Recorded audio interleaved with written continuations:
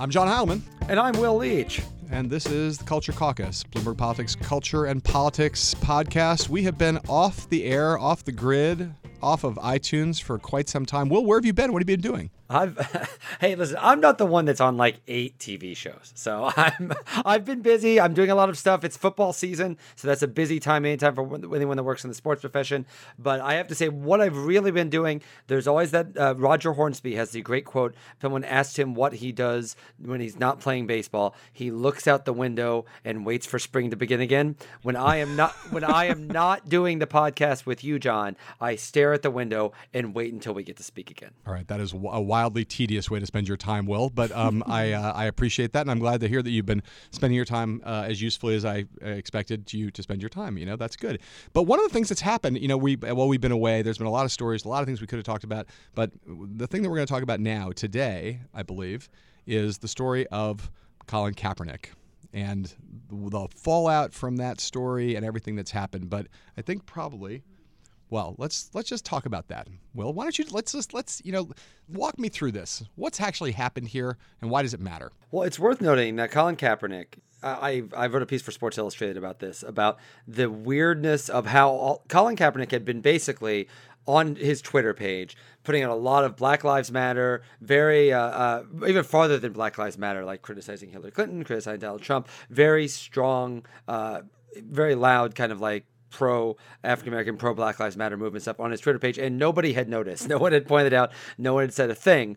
But what happened was during the third preseason game for the San Francisco 49ers, where Kaepernick is the backup quarterback, a reporter for NFL.com literally just noticed that he didn't seem to be staying up for the anthem and thought to ask. And he said, "Oh, actually, yeah, I've been doing that for a few games now. I'm doing that to protest the way that African-Americans are treated in this country." So that, of course, became a big story. It kind of filtered through the NFL news ecosystem. It showed up on his fantasy football feed pages. Whenever a story kind of hits that in the world of NFL, it really blows up. And I think what you saw that, and what I was fascinated by, I was wondering what was going to happen, did in fact happen.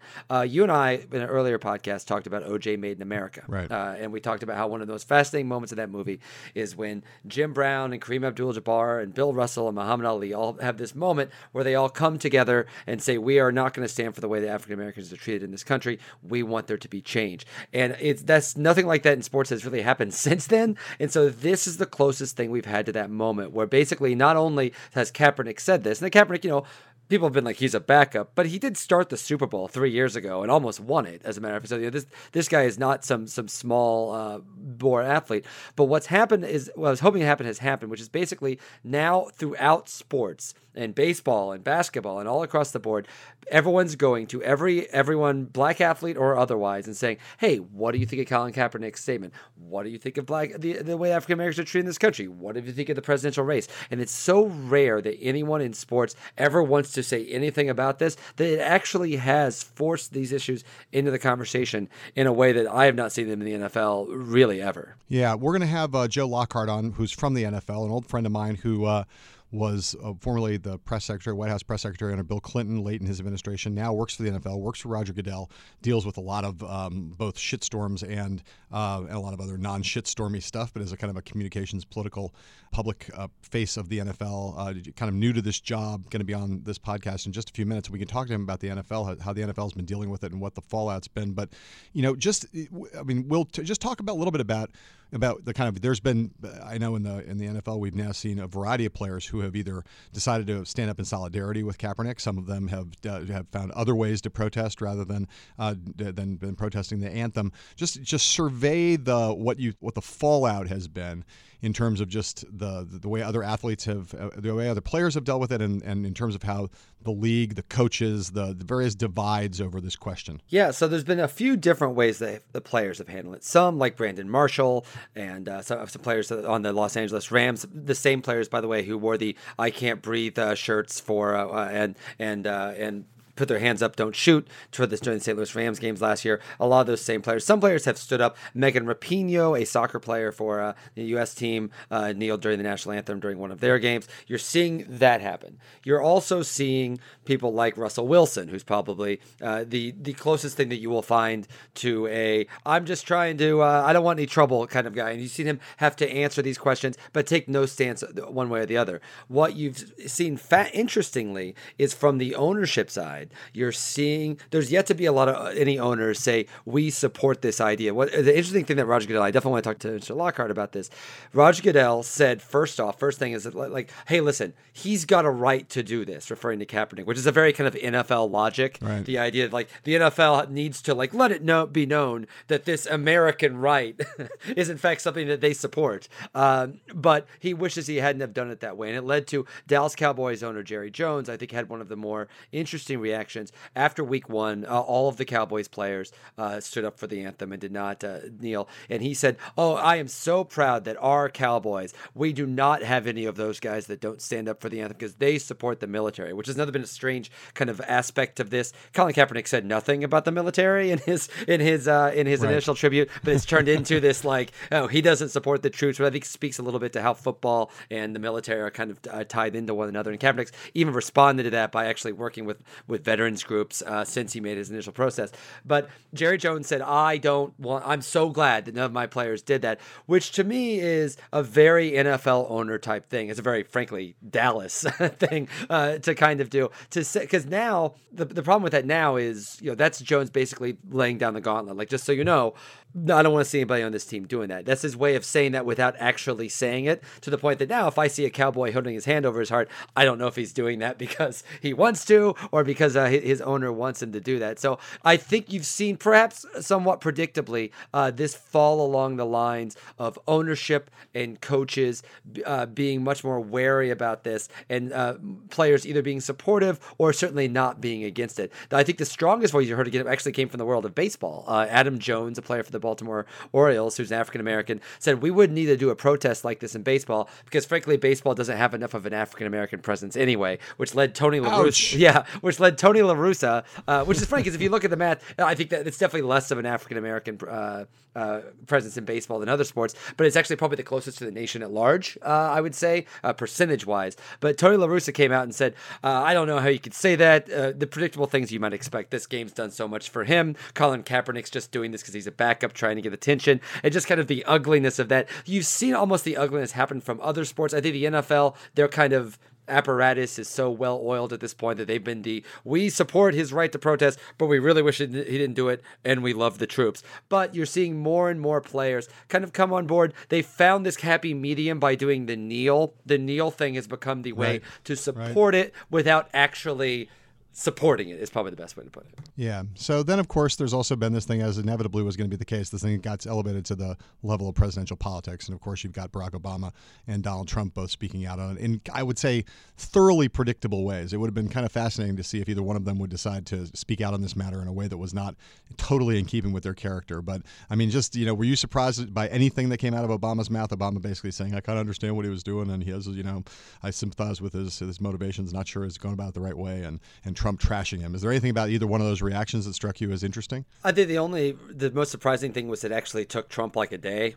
I was a little surprised. It took him like 24 hours. But yeah, certainly you saw that. I think his quote was, well, if he did a basically country music song, if you don't like it, leave it, sort of thing about Kaepernick in America. So I think that's somewhat predictable. I think it's been fascinating too, not just in the context of that, but, to see this in the context of police and like, the Santa Clara Police Department. Of course, the 49ers stadium is in Santa Clara rather than San Francisco. They said that, listen, if Kaepernick doesn't stand up for the anthem, we may not work some of their gains, which is similar to what you saw from the St. Louis Police Department after their hands up, don't shoot protest from last year. But that's tended to be more as a police level rather than a political level. And I think one of the reasons you haven't seen, like, say, Hillary Clinton jump on this is if you go back and look at the things that Colin Kaepernick said, he has just as bad of things to say about Hillary Clinton than he does about Donald Trump. I think that the idea that he is any sort of supporter or anti-Donald Trump person. What's funny is Kaepernick, I think, wanted, whatever your thoughts about his protest, never think he saw it as like an explicitly political act. I think he saw it more of as a apolitical social justice type act. And of course, inevitably in the world we live in, everyone made it into a political act. And I think he can't help but be pulled into that a little bit. But it's worth knowing, there were people saying that Kaepernick should be cut or the 49ers shouldn't keep him or something after that. None of that's happened. And I think one of the reasons for that, I think it's helped turn this into something I think larger and a little uglier, I think specifically for the NFL. Like if he would have been cut or something, I think that would have led into a larger issue that now it feels like, as always happens with the NFL, another thing I want to talk to Mr. Lockhart about is people get really fired up about all of these things, and then games happen, then people just forget about it entirely. Kind of obliterates everything else, because that's really what football is all about. And where do you think, just really quick, Will, before we bring in Lockhart, where do you think this goes from here? What kind of legs do you think this has going forward? Is this now going to kind of peter itself out?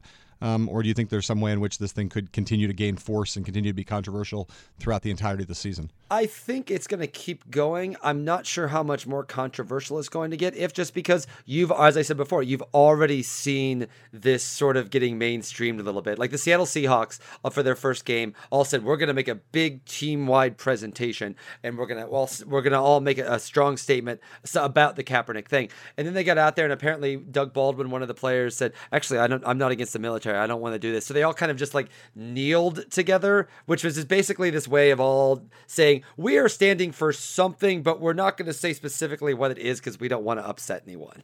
And I think that that's really the way you've kind of seen this, is people that support Kaepernick, they don't really necessarily want the heat. This is also the NFL, a league where the players don't have a ton of power as they do in other leagues. If anything, if you see this move forward and spin forward, I think it'll come from the NBA. I think when the NBA season starts, I think you'll see a lot of that then. All right, let's take a little break here in the Culture Caucus. I'm John Heilman. And I'm Will Leach.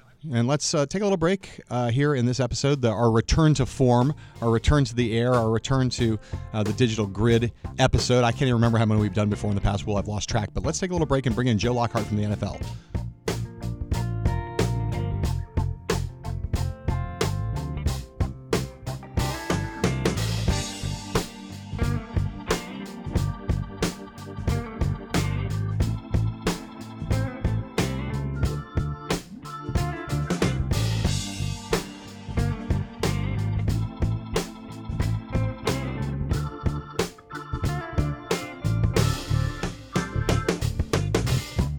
And we're back with the Culture Caucus. I'm John Heilman. And I am Will Leach. And we've got with us Mr. Joseph Lockhart from the National Football League. Joe, welcome. Thanks for having me, guys. So, Joe, explain to me what your job is. I am the head of communications, I guess, for the NFL. I worry about what we're saying, what people are saying about us. Also look after our issues in Washington, and then all of the social responsibility and philanthropy things. And just for the sake of our listeners, you took this job when? I took this job in February, about a week after the Super Bowl. Right. Okay. So you've been in the gig for just not that many months. Yeah, it's good to hear. It's good This to is have. You're still a newbie in the NFL. I was very happy when the season started and they actually started playing football. Right. Now, let me ask you, on the basis of the few months that you've been in this job, I mentioned earlier in the podcast that you were once the press secretary for the President of the United States. Bill Clinton, that is, right? So given the choice, what you've had experience so far working for Roger Goodell, who's a better boss, Roger Goodell or Bill Clinton? Since Roger pays me now, I'm going to go that way, but they're both great bosses. Okay. So our conversation today has revolved a little bit around the Colin Kaepernick controversy, and I just want to get a sense from you just to start, and then I'll hand you over to Will in a sec. But just the issue arose on your radar in what way, and the response inside your office was what? Well, the immediate question to us was it against the rules? Was there a rule that required players to stand or not stand? And this really kind of came out of the blue for us. Colin didn't say, I'm going to do this, and there wasn't a big build-up to it. In fact, it turns out he had done it a couple games in a row, but he'd been in street clothes, so no one was paying attention. He wasn't dressed for the game. So the initial response did this violate a rule? Would there be a fine? That was very easy and factual. There is not a rule, and we said very clearly we encourage players to do it, but there's no requirement. The second level of it, I think, was much more interesting because it does catch kind of a fault line. We have uniform policies because it's important to have things with uniformity. One team wearing there's a logic. There's a logic to that. There's a logic. There's a logic to that. And we also play the national anthem before every game. There are flags. There's a certain sense of this is America's sport, and that's something we want to celebrate. On the other hand, we've been saying for some time, but particularly recently, that the league has a platform, but more importantly, our players have a platform. People are paying attention to them because of their athletic talents. So what they have to say on social issues is important, and it kind of cut into the divide that's in the country. There are people who feel passionately on both sides of this. We talked a lot about this internally, talked with the team, and came to the conclusion that we want to encourage people to speak out, to address the issues of the day. And while we understand that everybody doesn't agree with whether it's sitting or kneeling, that he has a right to do that. On the other hand, we're not going to pull back from the celebration of the country. Right. The 9/11 had a particular flavor to it. And this reflects what's going on in the country. Right. So I'll ask you again. I'm going to turn you over to Will, and I will in a second. But I have just one follow-up question on that front, which is, look, it seems to me that on some level your choice was relatively simple in the sense that it's America. We have the First Amendment.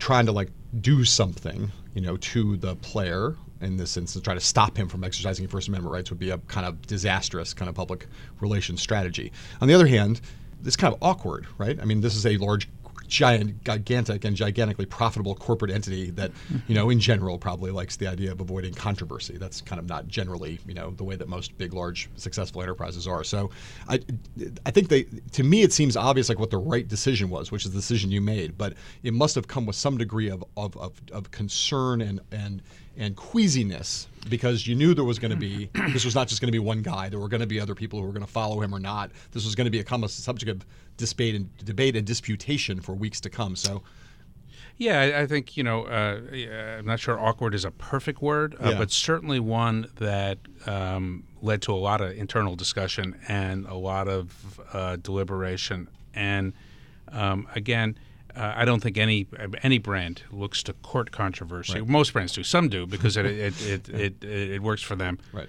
But we appeal to we have 200 million fans in this country. Right.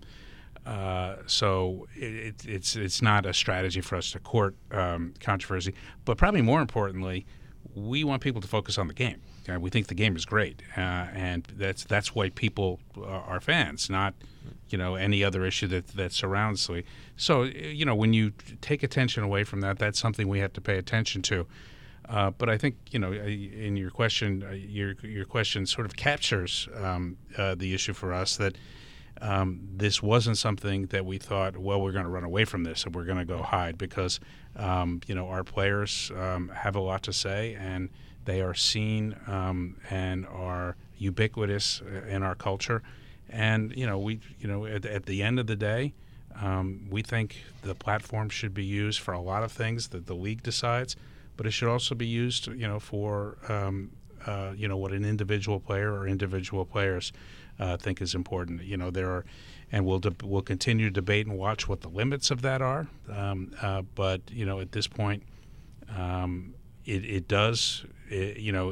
is a lot of discussion that's going on that doesn't have to do with touchdowns and first downs and all of that, but that comes with the game. Right. All right, Will, take it away.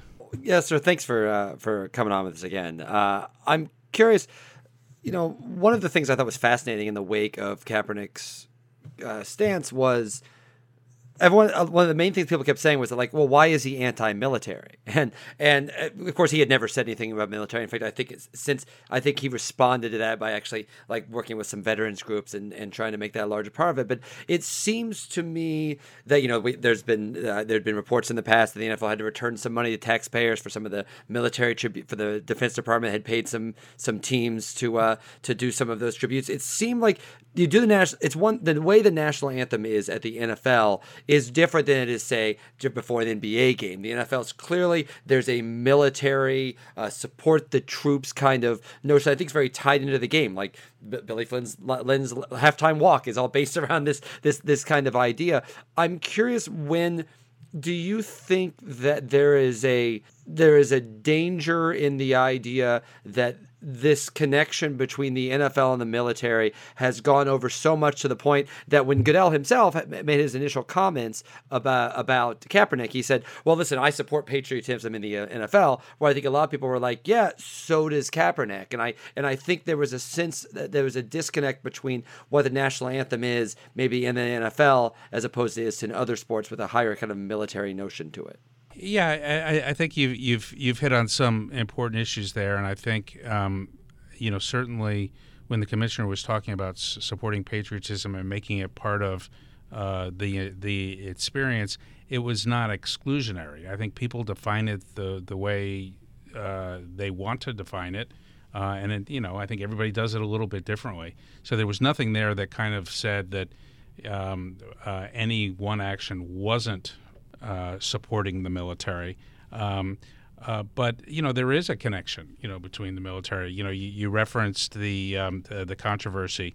The military does spend a good bit of money with the NFL because they found that NFL and the property and the spectacle of that is one of the most powerful recruiting tools they have. But what happened is we had some sloppiness with some of the clubs that sort of intermingled, sort of salute to service, which no one should pay for, and some of the recruiting programs. And we did an audit. We returned that money. I don't know if anybody else has done that, but so be it. But I do think it has started a conversation about all of these issues. And at the end of the day, that can't be a bad thing. I also thought it was kind of fascinating. You said earlier about how the focus, of course, is always going to be on the games. And I wrote a piece for New York Magazine last week saying with all kind of the headaches, many of which came before your tenure, so I'm not blaming you. But some of the headaches that the NFL's had in the last few years, whether it was issues with domestic violence, issues with CTE, issues with Adrian Peterson and some of the other stuff, it does seem that much of that, I noticed the back to football ads this year before the season, and they seem to kind of have, 3 years ago there was this, Will Smith is making a movie that looks like the NFL is the tobacco industry and the insider, and there's this all of this bad press, and then this year it just seems the 7 most watched TV events of all time are the last 7 Super Bowls. It feels like a lot of all of this pressure that was on the NFL, all of this discussion about the existential threat to the game. I'm not hearing a lot of it this year. Maybe you've just done such a good job in your tenure that it hasn't. Yeah, I was going to say that's just because Joe's there now. As soon as Joe arrived, all the controversy went away. But okay. Now that we've finished blowing smoke, let me take the question seriously. I think. You got to look at these things it's in their entirety, but somewhat separately. On domestic violence, I think the commissioner was very clear, and when he said when they were making some decisions on this, they just didn't have the right people around the table, and as a league, we've learned, and the work continues. I sat in a meeting yesterday for 2 or 3 hours with some of our domestic violence advisors. And that work, even though people aren't paying that close attention to it, that work is continuing because we think, again, our platform offers us this ability to address it. I think, we are focusing on the game. But, if you look now, just this week, we announced an additional $100 million that we're going to be spending to make the game safer. That's a very real issue from the first game of the season to even last night's game, Buffalo at New York. We both, we had 2 different incidents of watching the protocol we have to make sure that players who are suspected of having a concussion get off the field. Lots of commentary about that, and that's good. I mean, again, it's the best thing for us is like the first weekend, 6 one-point games where they go down to the last play and everyone leaves happy except for the teams who lose. But we understand that if a big part of the country has a concern about player safety, that they know we're addressing it, and that at every game there's 29 medical personnel watching from every different angle to make sure that anyone who's in a position, particularly with head injury, is going to get the attention they need and is not left out on the field. So let me just jump in just on this one point, which is the point that to take what Will just said and take it in a slightly different direction and goes to kind of your gig, Joe, which is, first of all, when all of this bad stuff, these various controversies and various black eyes that the league took over the past couple of years were happening, it was clear that they were problems, right? At the same time, it's hard to say the NFL is in crisis given the ubiquity of the sport and the revenues and the profits and everything else. I mean, football is just it's like a behemoth, right? So when you came into this gig, how did the commissioner? Clearly, change was required, right? Changes had to happen, but was there an atmosphere of crisis and a sense of like an urgency to do things in a different way? Or just characterize like what the thinking was, just in terms of both the commissioner's self-reflection on how he was doing as commissioner, and also in terms of how the league had fallen down in various ways and created some self-inflicted wounds, and what the nature of the kind of change that he saw that was required. Yeah, I don't think it was crisis, but I do think there was urgency to take it the way you posed it. And I think it, more than anything, was a reflection of kind of some broader societal trends.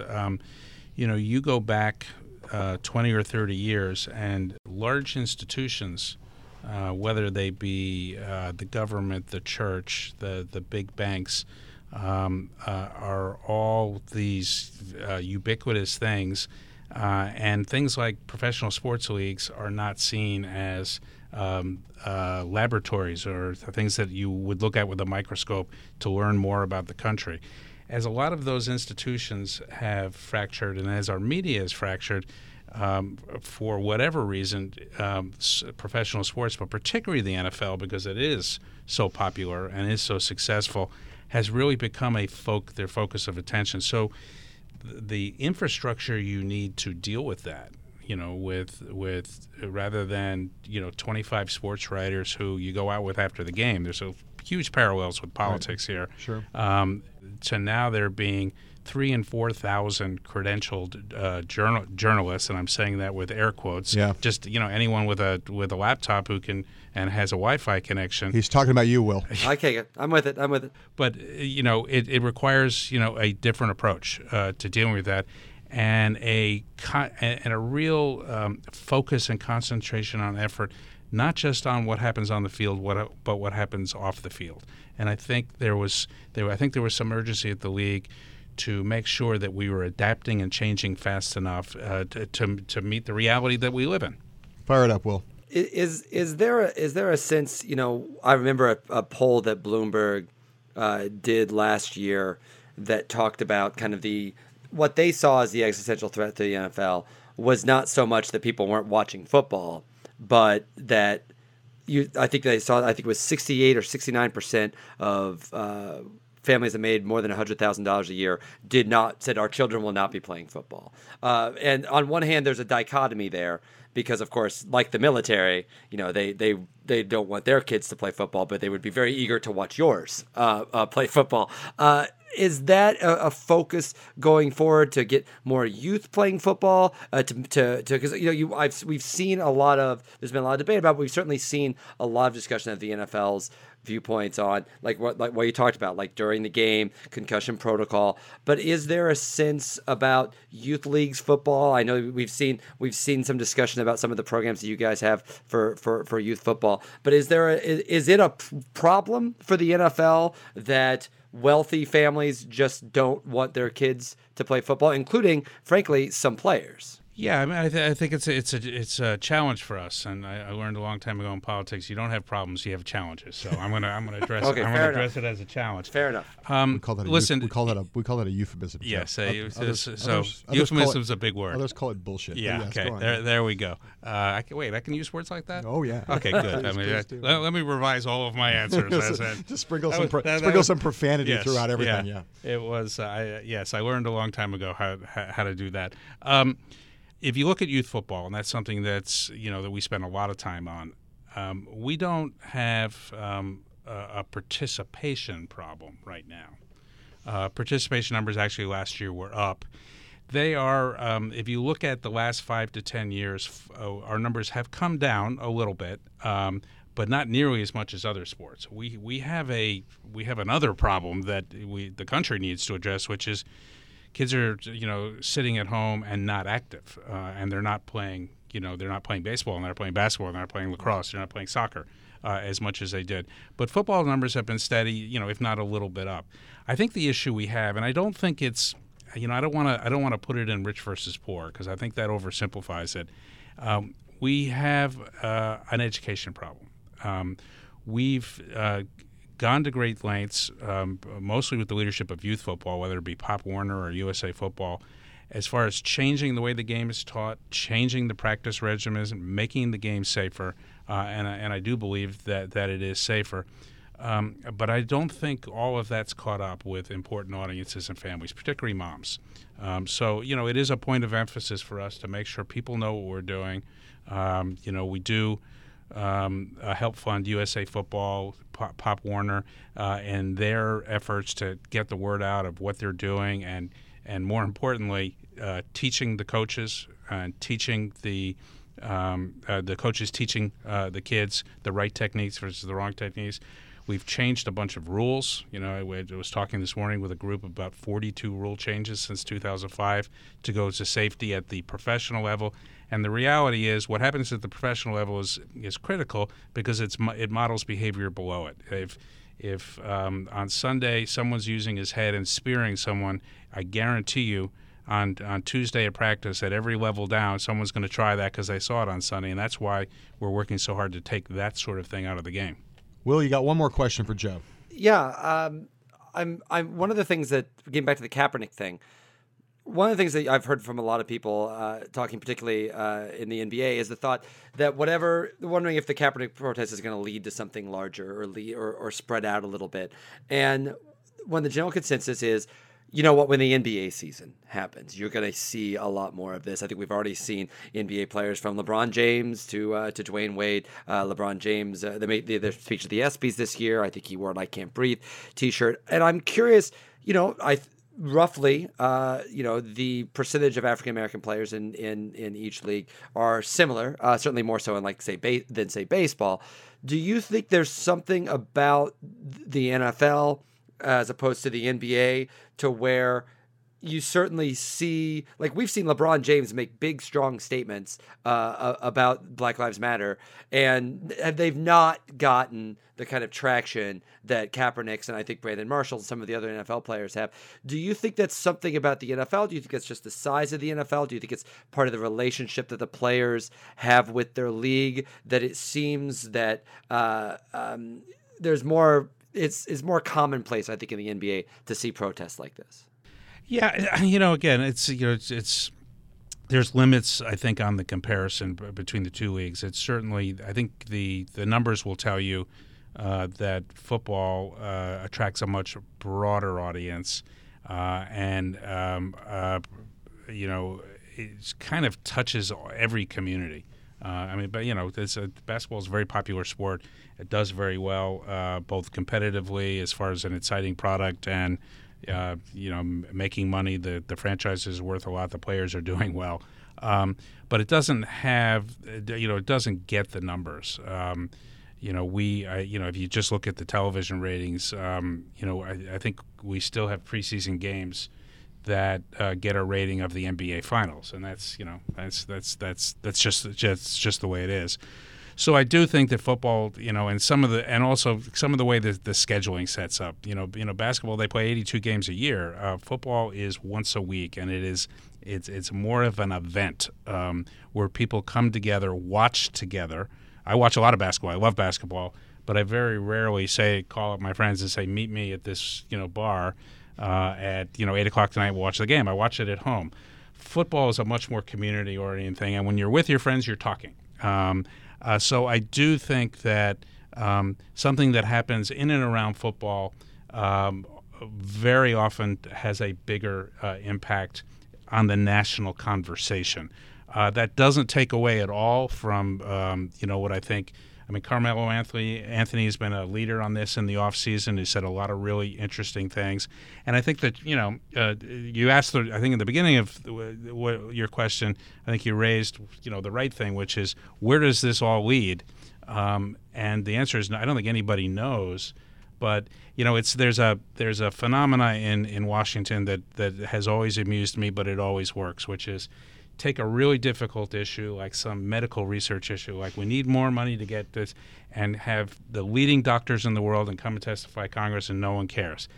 Take a Hollywood actor, have them sit there and cry a little bit, and all of a sudden the national conversation is off. And that very often leads to really good things. So I think there's the possibility here, whether it comes from football, basketball, baseball, that just because these guys, these men and women have a following and have something to say, that you can elevate a conversation or surface a conversation that's, it's been there and it's, festering, that might lead to social change. I mean, there's no guarantees, but it's a good thing that everybody's talking about it. All right, let me ask you one last question just to close this out here, Joe. And you mentioned at the beginning, I jokingly asked you who was a better boss, Commissioner Goodell or President Clinton. Just a little bit talk about the ways in which, look, the White House, the head of the executive branch of the United States government, the NFL, the most successful popular sport in America currently. Just in terms of the things you learned, and you kind of alluded to this a little bit just now in a semi-joking way, but anything as big as the NFL is a political institution in some sense in the country. So what are the things, just quickly, what are the kind of things, the lessons you learned doing the job you previously did, and then there was obviously some intervening time, but what do you think when you think in your job now, you look back on your time as press secretary for President Clinton, you think, here are some of the lessons I take out of that I apply now every day? Yeah, I think first off, and it has to be said because I get asked this all the time, what's the difference? And I said, it's a fast-paced environment where it's, there's 24/7 news cycle you're subject to. The big difference is the President of the United States is the leader of the free world. The Commissioner of the NFL is in charge of a football game. It's a very important game as far as our culture. It's a big business. It's not clear for me the way you're talking about that which one's more important, but yes, go on. I would argue, and if you send this to Roger, he may or may not agree. But I think the leader of the free world has more consequences to the job. Headline here would be Commissioner Goodell admits that he is less powerful than the president. Yes, but he will show you his birth certificate, so don't worry. But I think the similarities are intense focus on it, right, and intense focus on everything you do. And if you know that there is this intense focus and you're going to, everything you do is going to be analyzed and picked apart, there is a real premium on doing it right, being careful, not rushing, not trying to answer every critic and going down every rabbit hole, but understanding that there are going to be the partisan-like critics that no matter what you do are going to criticize. I often tell people that if as part of the medical research, the NFL found a cure for cancer, there's a good bit of the press corps that would defend cancer that day. Right. It's the same way in politics, which is there's just a built-in bias based on how you look at it. So I think on a smaller scale at the league, but still on a big scale, it's important for us to make sure we get it right and that we're absolutely as transparent as we can, because with 4,000 prying eyes, if you try to be cute, somebody's going to catch you. All right, Joe Lockhart, you're great for coming in. Appreciate your time. We're now going to bring this episode of the Culture Caucus to a close. Will, you got a final comment, thought? How do you think Joe did? I thought he did great, though. I'm still trying to figure out if he's the one that sent the note to Donald Trump saying to change the debate times, or if that was someone else at the NFL. Oh, Joe, the idea that Joe could muscle Donald Trump and push him around a little bit. I think that's probably was Joe. Yes, I can barely write, so that's I can't be accused of that. All right. Well, thanks for coming on, Joe. Thanks again. I'm John Heilman. And I'm Will Leach. And this was the nth edition of the Culture Caucus. We'll be back again next week with another scintillating, fascinating, and profane edition of this magnificent podcast. Ta-ta. I miss you, John. I miss you too, Will.